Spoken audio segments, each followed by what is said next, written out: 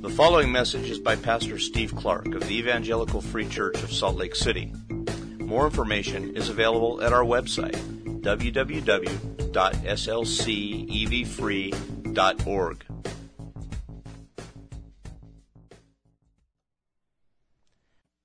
Awesome God, you have acted decisively for the healing of the nations. And we bless your name for that. A healing that touches something far more important, although it is important, the healing of our bodies. It touches something far more than that. It heals our souls. Plagued by that rebellion against you, you have acted to heal, to restore us, to fix us, make us what we were made to be, creatures under you,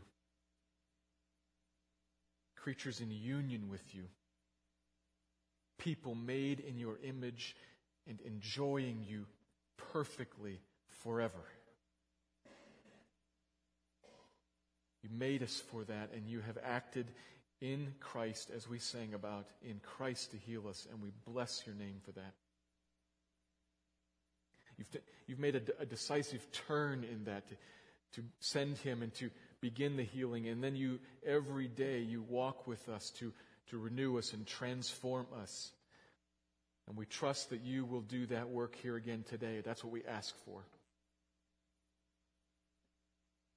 That you would show yourself strong to heal today. Lord, we have before us a small passage of Scripture to touch on a large and important idea. And I pray you would make it clear for the healing of your people. I pray that you would compel us to listen, and you would compel us to respond as you wish. You would humble where appropriate. You would encourage where needed. Breathe life into us, your people, into your church. Spirit of God, as we talk about you today, will you do the work needed to help us understand you, and then also do the work you are always keen on doing? Point us back to Jesus. We would not miss him.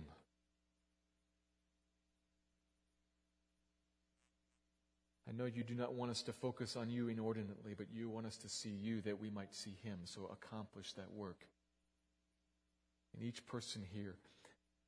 And Father, for those here who do not know you, I don't know who that is, but you do. Would you awaken? Would you stir? Would you call, woo, and appoint that this day would be a day of awakening for them. Even today, the day of salvation.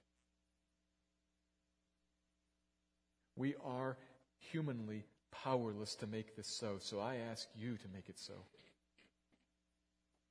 Heal, please.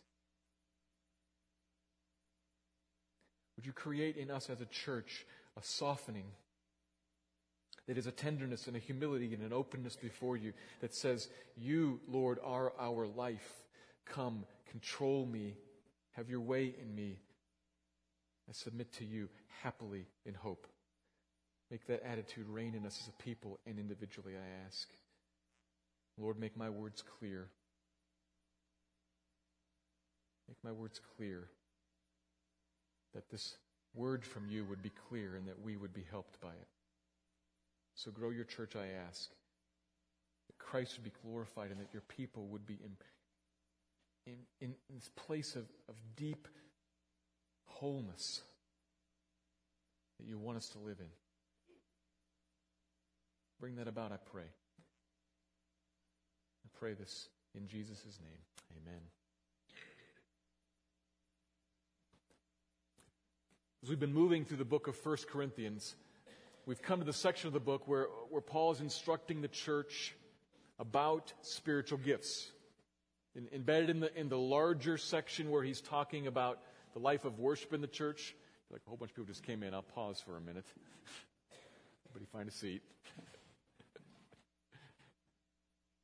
We're talking in the section of Corinthians where Paul's talking about life, broadly speaking, life of worship in the body. He's talking to us and encouraging us, and God through him is clarifying and calling us to see us as an us, as a people. Not divided, not judging one another, but joined together, one, even while we also recognize that we are vastly different. Different in our standing and in our status, and different in our giftings. He wants us to recognize that and to celebrate it and to care as a group, care for one another, to love one another. That was last week in the second half of 1 Corinthians chapter 12. And in that section, a particular verse deserves a little more attention. Touched on it last week, said I'd come back to it this week. So we're going to give attention to that verse and the subject that it connects us to. Verse 13 of chapter 12. This verse has provided, over the years, has provided opportunity for a lot of confusion, and unfortunately, ironically, has provided opportunity feeding the very thing this chapter is most concerned to end: division in the body. It's quite ironic that a verse in the middle of this chapter would create what this chapter is against. But it has. Verse 13, when people read of the baptism of the Spirit, what has developed in some corners of the church, in Christianity, these are believers, what has developed is an idea and then a teaching that creates a two-tiered Christianity, a two-level Christianity. Those who have something and those who have not. Remember, I brought that up last week in relation to the various gifts. Some who have kind of extraordinary supernatural gifts and some who have more ordinary gifts. Slightly different this week. Those who have this baptism of the Spirit and those who do not. This is the idea that gets conveyed when some people read this verse. And so two classes develop. I'm going to call this second blessing theology. It says you're a Christian, and then if you receive this second blessing, you rise up to the second tier. And if you haven't risen up to this tier, yes, you're still a Christian. Yes, you're still saved. In somewhat of a remedial sense. You have the Spirit light, L-I-T-E. If you would only come up to be with us, and we'll know you've come up to be with us, it is commonly taught, when you speak in tongues. The sign that you've received the second blessing. This baptism of the Spirit. That teaching is in some corners of the church. It's commonly taught in conjunction with tongues. It's out there. In recent years, it's actually influenced the student body at ICS, and so it's been dealt with there. Maybe it's come in contact with some of your lives or some of the circles that you've run in. It's a problem. So I'm going to speak about it from this verse. But I'm not going to preach a sermon on inerrant theology. I'm going to preach on a verse in the Bible and other verses that are related to it. But I'm telling you why I'm focusing on this verse. I'm not going to focus on this subject. I'm going to focus on this verse. But this is partially why. But there's another reason I'm stopping on this verse. Because while this second blessing theology is something that needs to be avoided, I must also hasten to add that while the answers and the explanations and the theology are wrong over here, there's something there that we should seek, and we do very much need, and a number of us miss. It's not that second blessing from the Spirit, but it is something from the Spirit, and we need it from Him. I'm going to talk about that today too. And notice I said from Him. We're talking about the Holy Spirit. So who is He? And I'm using that pronoun because He is a He. He is a personal being. The Spirit of God is not a force like gravity. He is the third person of the one triunity, the one triune God. God the Father, God the Son, God the Spirit. He is a He. And as you look through the Bible, you realize He can be talked to. He speaks. He can be lied to. He can be grieved, saddened. That's a personal being, not a power or a force. He is fully God. Just as much God as the Father and the Son. And like the Father and the Son, the Holy Spirit has a distinct set of responsibilities in relation to us. You can see them in the Bible, a whole bunch of different passages. John 14, 15, and 16 are a pretty concentrated place where the Holy Spirit is addressed. You might want to look there later if you're so inclined. But think through some of the things that the Holy Spirit does in relation to us. I'm going to think these through. You probably know many of them, and then I'm going to try to tie them together into one kind of important central concept. Think through what the New Testament says about God the Spirit. He counsels, leading and informing us of God's will. That comes up a lot of places. John 14, 26 might be one you'd look at if you want to. He convicts of sin. John 16, 8. He regenerates, that is, he births unbelievers. He brings to life people who are not living so that they can respond to God. Titus 3. He sanctifies, setting apart and cleansing believers to create holiness in us. 1 Peter 1. He comforts us in trouble. He assures us of our salvation and security in Christ. He illumines the Scriptures so that we can read them. He gives power for ministry, many things. Pull all those together. When you think about the Holy Spirit, God the Holy Spirit, what is the essence? If I boil it all down, what is the essence of what He does? I'll sum it up in a phrase. Presence of Christ. Presence of Christ. John 16:14 says that when the Holy Spirit comes, Jesus is speaking there, He says, when He comes, He will glorify me. He will take from what is mine and reveal it to you. The essence of the ministry of the Holy Spirit. To take and reveal that Christ is glorified. And if you think about it, everything else that we were just talking about is related to that in some way or another. How does He convict of sin? He convicts of sin by making the reality of Jesus front and center visible to us so that we see the majesty of Jesus, His perfect holy righteousness, and see our lack thereof, and are inclined, drawn after Him to trust Him and follow Him. Convicted of sin and grown in holiness. Jesus is at the center of that work. God the Holy Spirit is about introducing into our lives the presence of Jesus. That's the Spirit's work. We need that. And gloriously, God has provided it to us all. We don't need a second blessing. But we do need something. So if I'm trying to talk out of both sides of my mouth there on purpose. We don't need, but we do need. And those are the two observations that I'm going to make. So let me read the verse. And verse 13 is going to form the foundation for my first observation, what we don't need, and then I'm going to move on to talk about the other. So I'm going to read now. This is 1 Corinthians chapter 12, verse 13. I'm going to read the verse right before it just to kind of set up the context a little bit. So 12:12. For just as the body is one and has many members, and all the members of the body, though many, are one body, so it is with Christ. For in one Spirit we were all baptized into one body. Jews or Greeks, slaves or free, and all were made to drink of one Spirit. Verse 13. So here's my first point for this morning.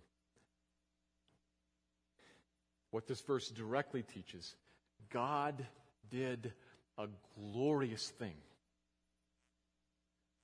God did a glorious thing when He baptized you in the Holy Spirit. He did a glorious thing when He baptized you in the Holy Spirit. That comes right out of this verse. For in one Spirit we were all baptized in one body, then putting it another way, later in the verse, all made to drink of one Spirit. Notice a couple things. It's a past event.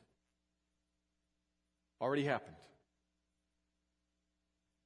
We're made to drink in the past. He's talking to Christians. He's talking to a church here, and though it's got a lot of problems, they're believers. So he's talking about something that has already happened to Christians. And if you're not a Christian this morning, this could be true of you. And my prayer, my hope is that you would see something in this, you would see something in this morning that says, I see there the goodness of God, and I want that. And He would call you to it, and you would believe. That's my hope this morning. But I have to say that before that happens in your life, this isn't about you. It's about Christians. Something that has happened in the past to every single one of us. So Christian, this is your reality. All of us were baptized. All were made. And it has been done in the past, been done to us. It's past and it's passive. So we are not talking about something that we have to do tomorrow. Done to us already in the past. Very clear here. This baptism is already happened to us. And of course, it's a metaphor. Baptism is a metaphor. The word baptize, literally, it's about dunking something or immersing something, often in a liquid. So to stick something in, to plunge something into. And here it's depicted as if the thing stuck into is the Holy Spirit. Kind of like the water. Which fits perfectly with the second half of the verse. All made to drink of one Spirit. That word to drink is used, you might remember back in chapter 3, when we talked about Paul saying some ministers plant the seed, some water it. That word water, that's our word here. To make to drink, to pour out on seed or cattle. So he's saying the same thing in two different ways. You, Christian, were overwhelmed with water? No, the Holy Spirit, such that you were drenched, that you were covered in it. In Him. When? So in the past, when in the past? Well, for us, in one Spirit, we were baptized into one body. At that moment that you were baptized into the body, when you became a Christian, that's what had happened. For you. If you wind back, for the Corinthians, that's what had happened for them when they became Christians. They're joined into this body. But how far back do we go? What's it pointing back towards? It is true, on one hand say, it is true that there's something similar to this all throughout the Old Testament. But not like this. There's something similar in that people who have come to faith in Christ all throughout the centuries have always been joined into the one people of God. So there's something similar, but not. Because if you read through the Old Testament, you see, we hope that one day the Spirit of God will come upon us. Moses, wandering in the wilderness, there's an event, you might recall, where the prophets are breaking out in the camp and somebody wants to quash that. He says, I would long for the reality of all the people of God to have the Spirit of God. But it's not the case. And then the Old Testament prophets look forward to a day when one day God would pour out His Spirit on His people and would move them to follow His decrees in Ezekiel. There would be a day, said Joel, when the Spirit will be poured out and the young boys and girls will both prophesy and young men will dream dreams and old men will see visions. The other way around. Coming. So this is not pointing back to the Old Testament because they would say, we're looking forward. What's he pointing to? What did John the Baptist say in all four of the Gospels? I'm baptizing in water. And I'm calling people to repentance. But I'm baptizing in water and calling people to repentance to prepare the way for one who is coming after me, the thongs of whose sandals I am not worthy to untie. He will baptize in fire and in the Holy Spirit. It's tied to Jesus. When? When is it tied to Jesus? Well, you know this. You know this, but I'm trying to lay it out for you so that you see something. You should see that salvation time is like a clock. Tick, tick, tick, tick, tick. And you can see it moving towards completely vertical when the bell will go off. Tick, tick, tick. John the Baptist saying it's 11:35, 11:40, 11:45. And there's one coming. He is even among us right here.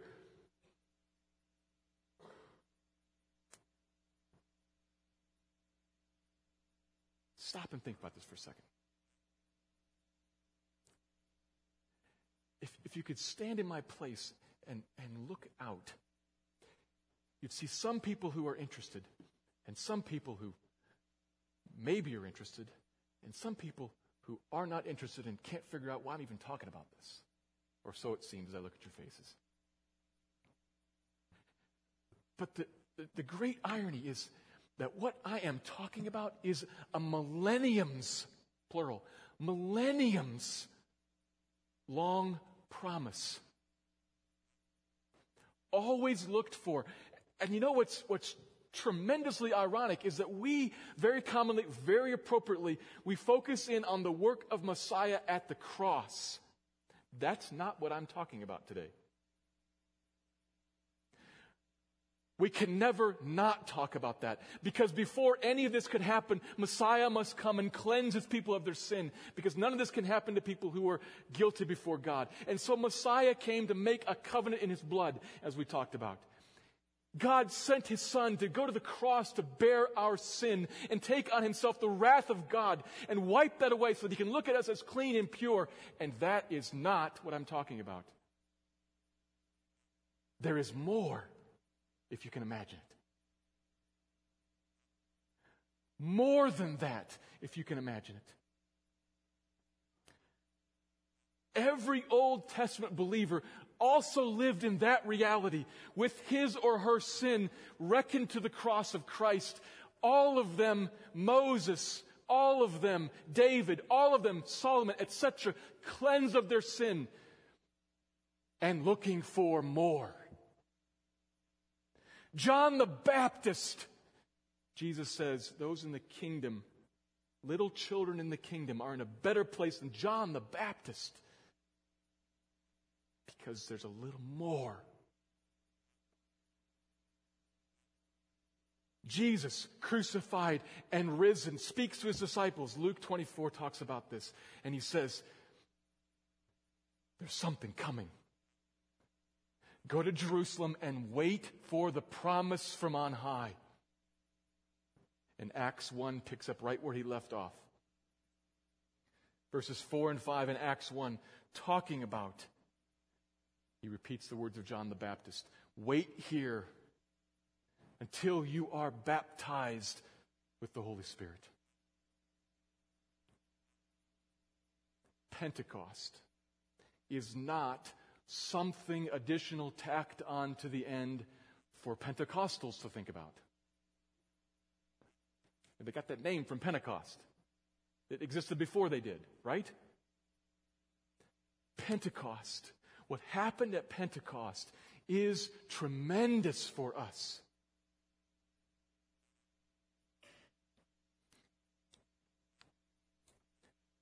What did he do?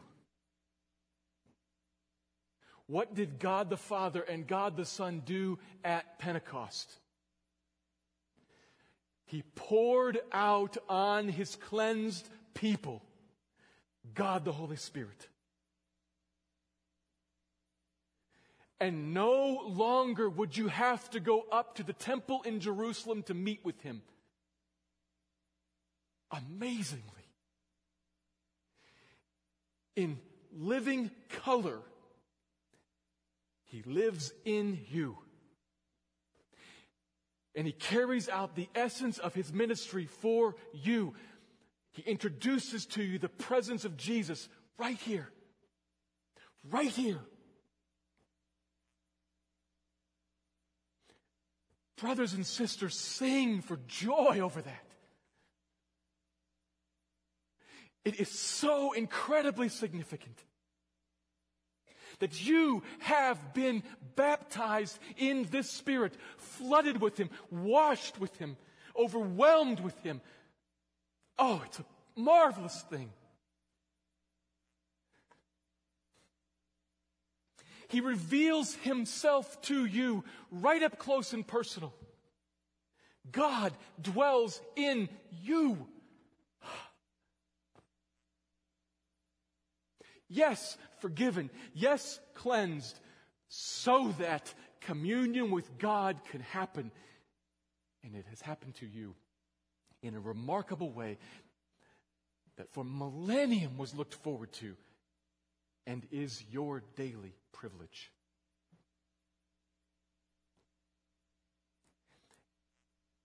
You do not need a second blessing because that first blessing is marvelous enough. All of you, when you were saved, were baptized into that and live in it every day.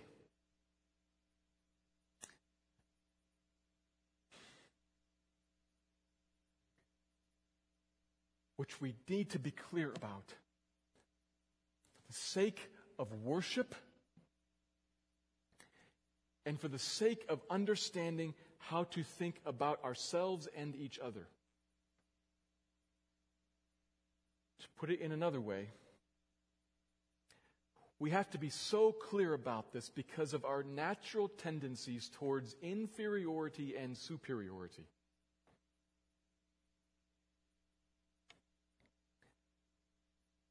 What happens is that we forget the wonder of this and live with the problem I'm going to talk about in a moment and begin to interact with each other in a one up, one down manner. Let me give you an example of this. I stand up here 3 minutes ago preaching about something that maybe as you stand there you sort of understand and sort of track with, are sort of attracted to, and you think, wow, I'm not like that. I just fold the bulletins. I make sure the PowerPoint slides get up in order. He's spiritual. That's the inferiority feeling.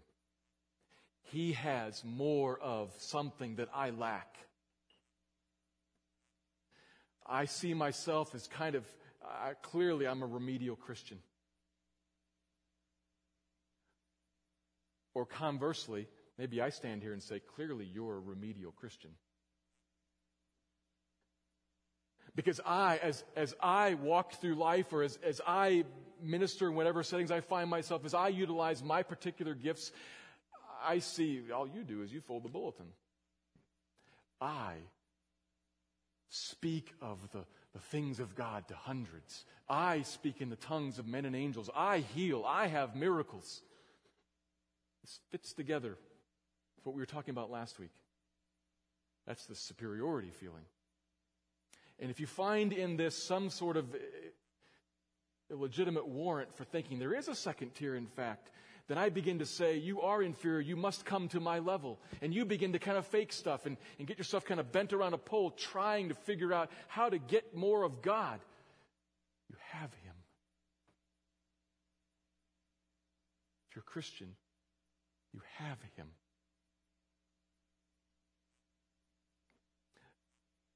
So we need to be very clear about this fact. We all have Him.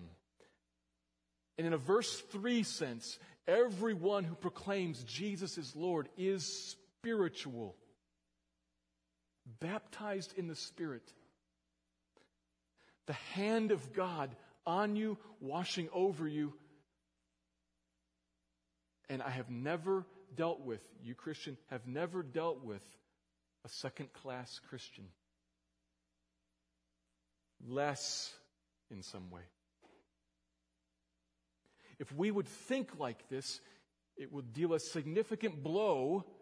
Think about this. It'll deal a significant blow to division in the church, because the person that you are dividing from or standing against or speaking ill of or gossiping about is a person like this, flooded with the Spirit of God, indwelt by the Spirit of God, standing right there receiving out of your mouth slander.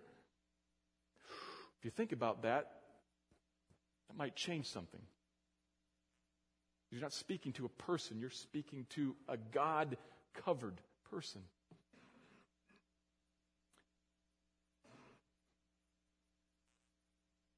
We have all been baptized, and He has done a glorious thing in doing that. You have what you need.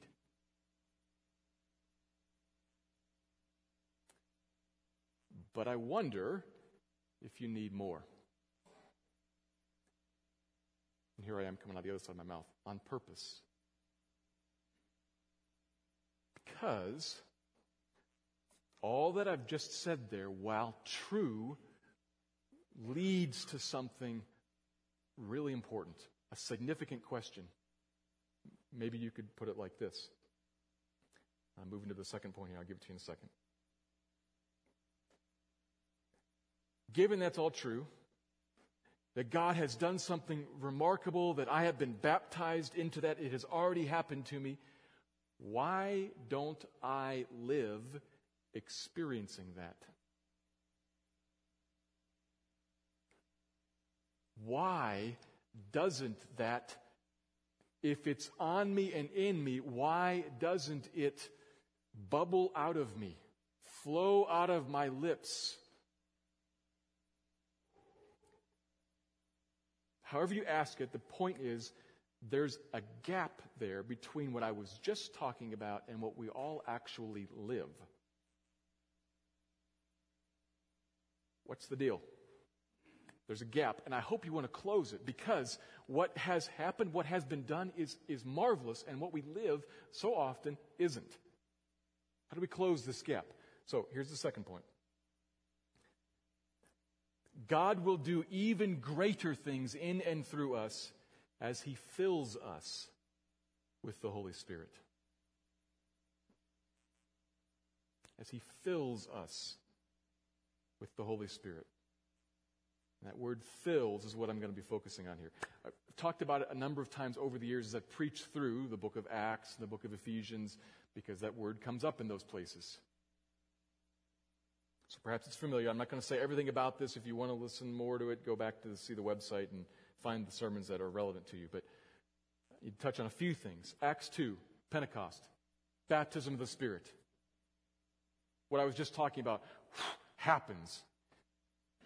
It says they are all filled with the Spirit there. Remarkable things happen. 3,000 come to faith. It's tremendous. Peter preaches, brings in the beginning of the church. It's marvelous. Chapter 2. And then chapter 4, Peter under arrest, speaking before the Jewish rulers, Acts 4:8. Peter, filled with the Holy Spirit, said to them, and you should stop and ask, wait a minute. I thought Peter already was. But now he is again? It doesn't stop there. Later in the chapter, verse 31, Peter and John arrested, released, gather with the Spirit-baptized church to pray. Verse 31 says, the place where they gathered was shaken, and they were all filled with the Holy Spirit. Wait a minute. That's 3 times for Peter. And all those people were a part of all this, so that's 2 times for them. What's going on? And it continues. You can track it through Stephen's life, Paul's life. It shows up in Acts, filled with the Holy Spirit. So there's something modeled there in Acts numerous times that then is actually commanded in Ephesians. Turn with me to Ephesians. It's after the book of 1 Corinthians, a couple books back.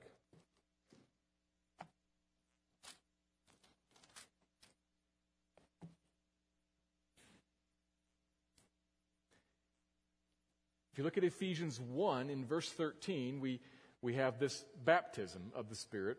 Different word used there, but he's talking about what happens when you're saved. Verse 13, chapter 1, Ephesians. In him you also, when you heard the word of truth, the gospel of your salvation and believed in him, so at the point of salvation, were sealed with the promised Holy Spirit. The Spirit coming upon you at the point of salvation when you heard the gospel and believed. Period. Done. In the past. And now flip over to chapter 5.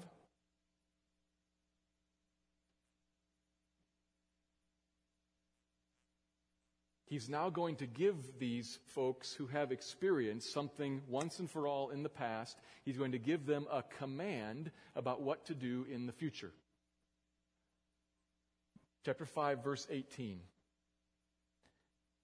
And do not get drunk with wine, for that is debauchery, but be filled with the Spirit. Stop there for a moment. That's a command. And it is an ongoing command. Be filled tomorrow and the next day and at 4 o'clock and that evening, be filled. You Spirit people, be filled. Ongoing sense. A command. He expects that there is something dramatic that they have and something yet that they need, which is why he commands it. And if it were to come, look what results. Verse 19, chapter 5. Addressing one another in psalms and hymns and spiritual songs, singing and making melody to the Lord with all your heart, giving thanks always and for everything to God the Father in the name of our Lord Jesus Christ, submitting to one another out of reverence for Christ. That's the gap closed. That's the kind of life that should come from this Spirit baptism. And when you're walking Spirit-filled, it does. What comes out of you, look at those words and hear in them the joy, the rest and the hope. Addressing one another in song. That does not mean that all of life is an opera or a musical. Thank goodness. It doesn't. You've seen the VeggieTales where one of the characters is convinced that it is and he sings everything. It's terrible.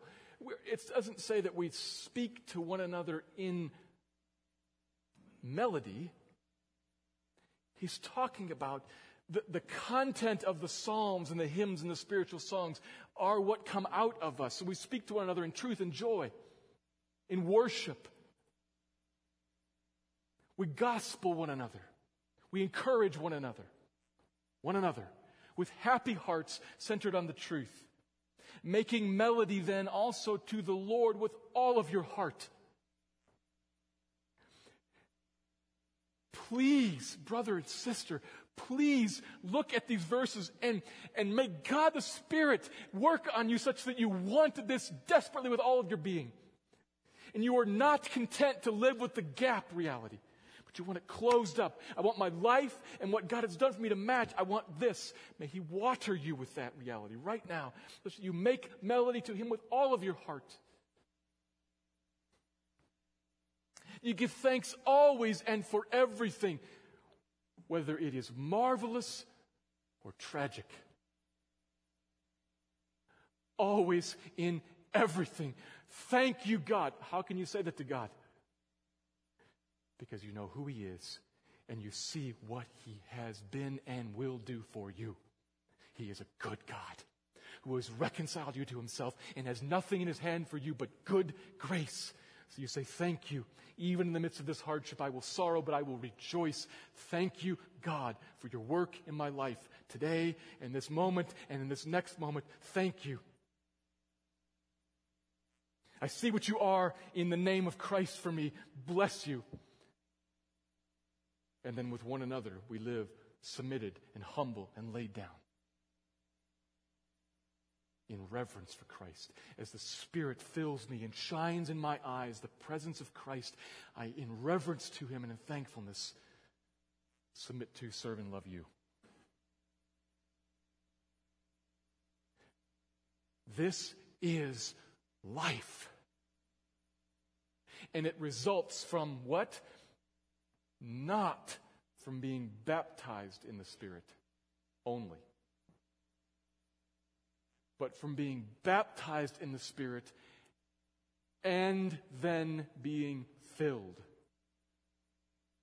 What does that word mean? We can understand it in the contrast. Do not get drunk with wine. That is debauchery. Drunkenness with wine, what he's talking about is something that comes into you and it controls you. As it fills you up, a little sip doesn't control you, but as it fills you up, it runs through your veins, gets pumped by your heart, through your bloodstream, and it runs all through your body, and it controls you. It has an effect on you. So not wine, but the Spirit of God. Be filled, be controlled, be influenced, dramatically turned towards and attentive to the Spirit of God.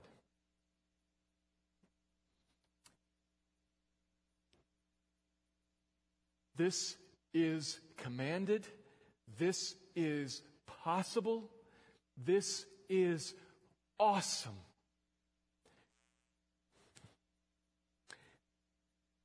And what is unconscionably sad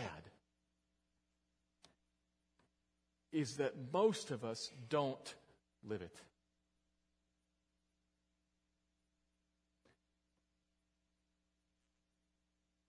It is very hard for most of us to say, 19, 20, 21, that is my life. Awesome.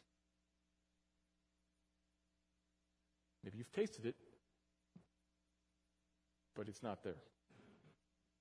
Most of us, we get up in the morning, our feet hit the floor, we go to the bathroom, we brush our teeth, and we get on with our day. And you face the common assortment of the issues of life. For some of us at this time, they're tragic, and for some of us at this time, they're wonderful, and next week they'll change. So pick the issues that you're facing and run it through your mind. I got up this morning knowing, the first thing that comes to my mind when I get up in the morning, this morning is, it's Sunday, I'm preaching today. Oh man, what am I going to do? I got to remember all of that, and I got to express it, and people are going to say this and that and what, and I thought, part of that sermon is about my feet hitting the floor and walking to the bathroom and brushing my teeth, which is what I'm doing right now. I'm caught in my sermon again. Always. I'm caught in my sermon. And so what did I do? I said, here's what you should do. I said, hold on. Standing in my hallway, just outside of my bedroom, Spirit of God, I'm sorry. Repentance. I'm sorry.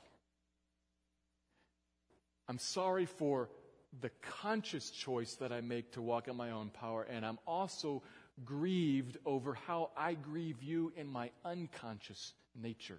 Because I did not get up this morning and decide, I will not consider God, I will consider myself. I didn't. It just happened. And oh God, that's what I am. I didn't have to make a choice. It was made for me, so it seems. I got up bent a certain way. So do you. And God, I'm grieved over that, over how I consciously sometimes say, no, I'm going to do this myself, believing actually I can accomplish something without Him. But I'm also, God, I'm sorry for the fact that I am this way. Help me. If you want to put this in steps, there's step 2. Help me. God, help me. Will you change me, Spirit of God, by causing to run into my mind right now the reality of Jesus. Glorify Him, take from what He has said to you and reveal it to me, Spirit of God. Now, this is in a second, so I'm adding a lot of words in to kind of flesh out a little bit. But help me, Spirit of God, by shining into my inside here. Truth about who Jesus is, good for me, good to me. His securing of me in His hand, so that whatever happens today with the sermon or at church or whatever, all falls under a good God, and I can say, thank you always in everything, God the Father, because you are for me in Christ.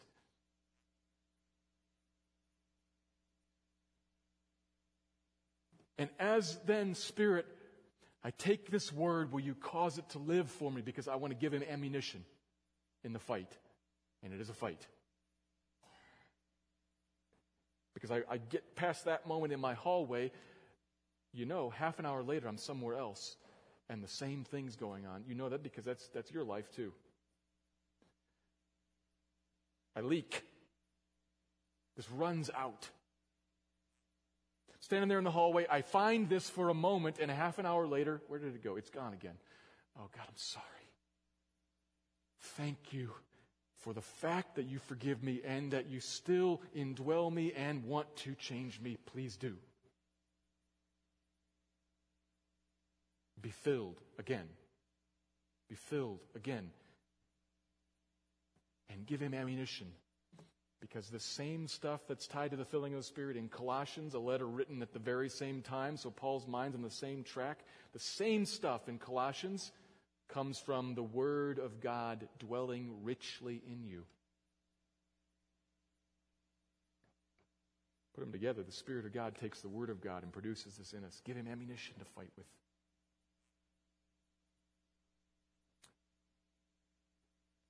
It is a fight. And it begins with repentance. And I have to say, brothers and sisters, part of what drives the second blessing theology idea, and part of what drives our inferiority, superiority complexes, though there's sin in that certainly, though there's error in that certainly, part of what drives that is we are bumping into and are ourselves living as Christians walking through life not filled with the Spirit. And therefore, spiritually cold, blunt, dull, empty. The wrong answer is to say, well, you need a second blessing. As one has said, there is no evidence in the Bible whatsoever of a second blessing, but there is plenty of evidence and even a command for a second blessing, a third blessing, a fourth blessing, a fifth blessing, a sixth blessing, the filling of the Spirit in an ongoing sense. So I want to call, challenge, urge, plead, be filled with the Holy Spirit. Repent. Repent of your deliberate choices and repent of grieving the Spirit with your very nature. And ask Him, Spirit of God, have your way in me. I humbly ask you, have your way in me by shining Christ into me to change me. And give Him ammunition to work with. Take the Scriptures, put them in, and ask Him to cause them to richly dwell in you. May He give us grace for that.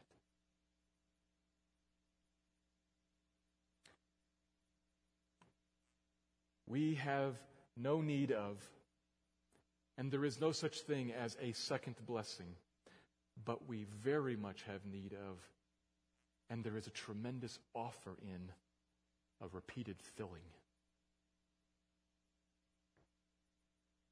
Do not be drunk on the things of this world, but be filled with the Spirit, brothers and sisters, Christians. Let me pray. Almighty God, would you please help us, your people,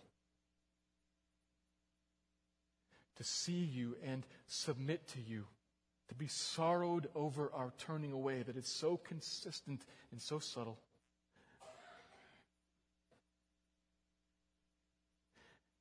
Would you speak to us particularly in alluring and enticing way by showing us the beauty of what it would be to be filled with the Spirit.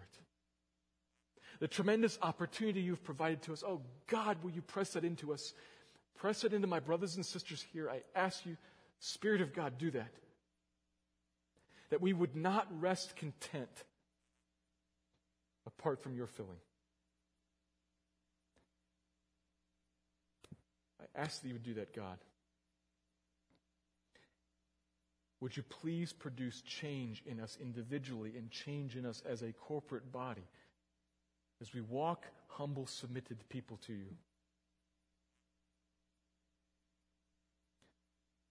Fill us with your Spirit. Lord, ultimately, as we look at these verses, we realize that the whole thing, that all the grammar is passive. We don't baptize ourselves. We don't fill ourselves. You do. So we are dependent on you for your grace. I thank you that you are a God of grace. I thank you for your desire to bless us, your children. And so I pray that you would do a work. Men and women here, boys and girls here in this place right now, would you do a work in their hearts to call them to repentance and call them to dependence and bless them in amazing, deep, wide, high, long ways. Thank you for your trustworthiness. Thank you for your determination to heal us in all of our brokenness. Father, thank you for your Son, and thank you for your Spirit. Amen. Thank you for listening to this message by Pastor Steve Clark of the Evangelical Free Church of Salt Lake City in Salt Lake City, Utah. Feel free to make copies of this message to give to others, but please do not charge for these copies or alter the content in any way without permission. We invite you to visit our website at www.slcevfree.org or call us directly at area code 801-943-0091. Our mailing address is Evangelical Free Church of Salt Lake City, 6515 South Lion Lane, Salt Lake City, Utah, 84121.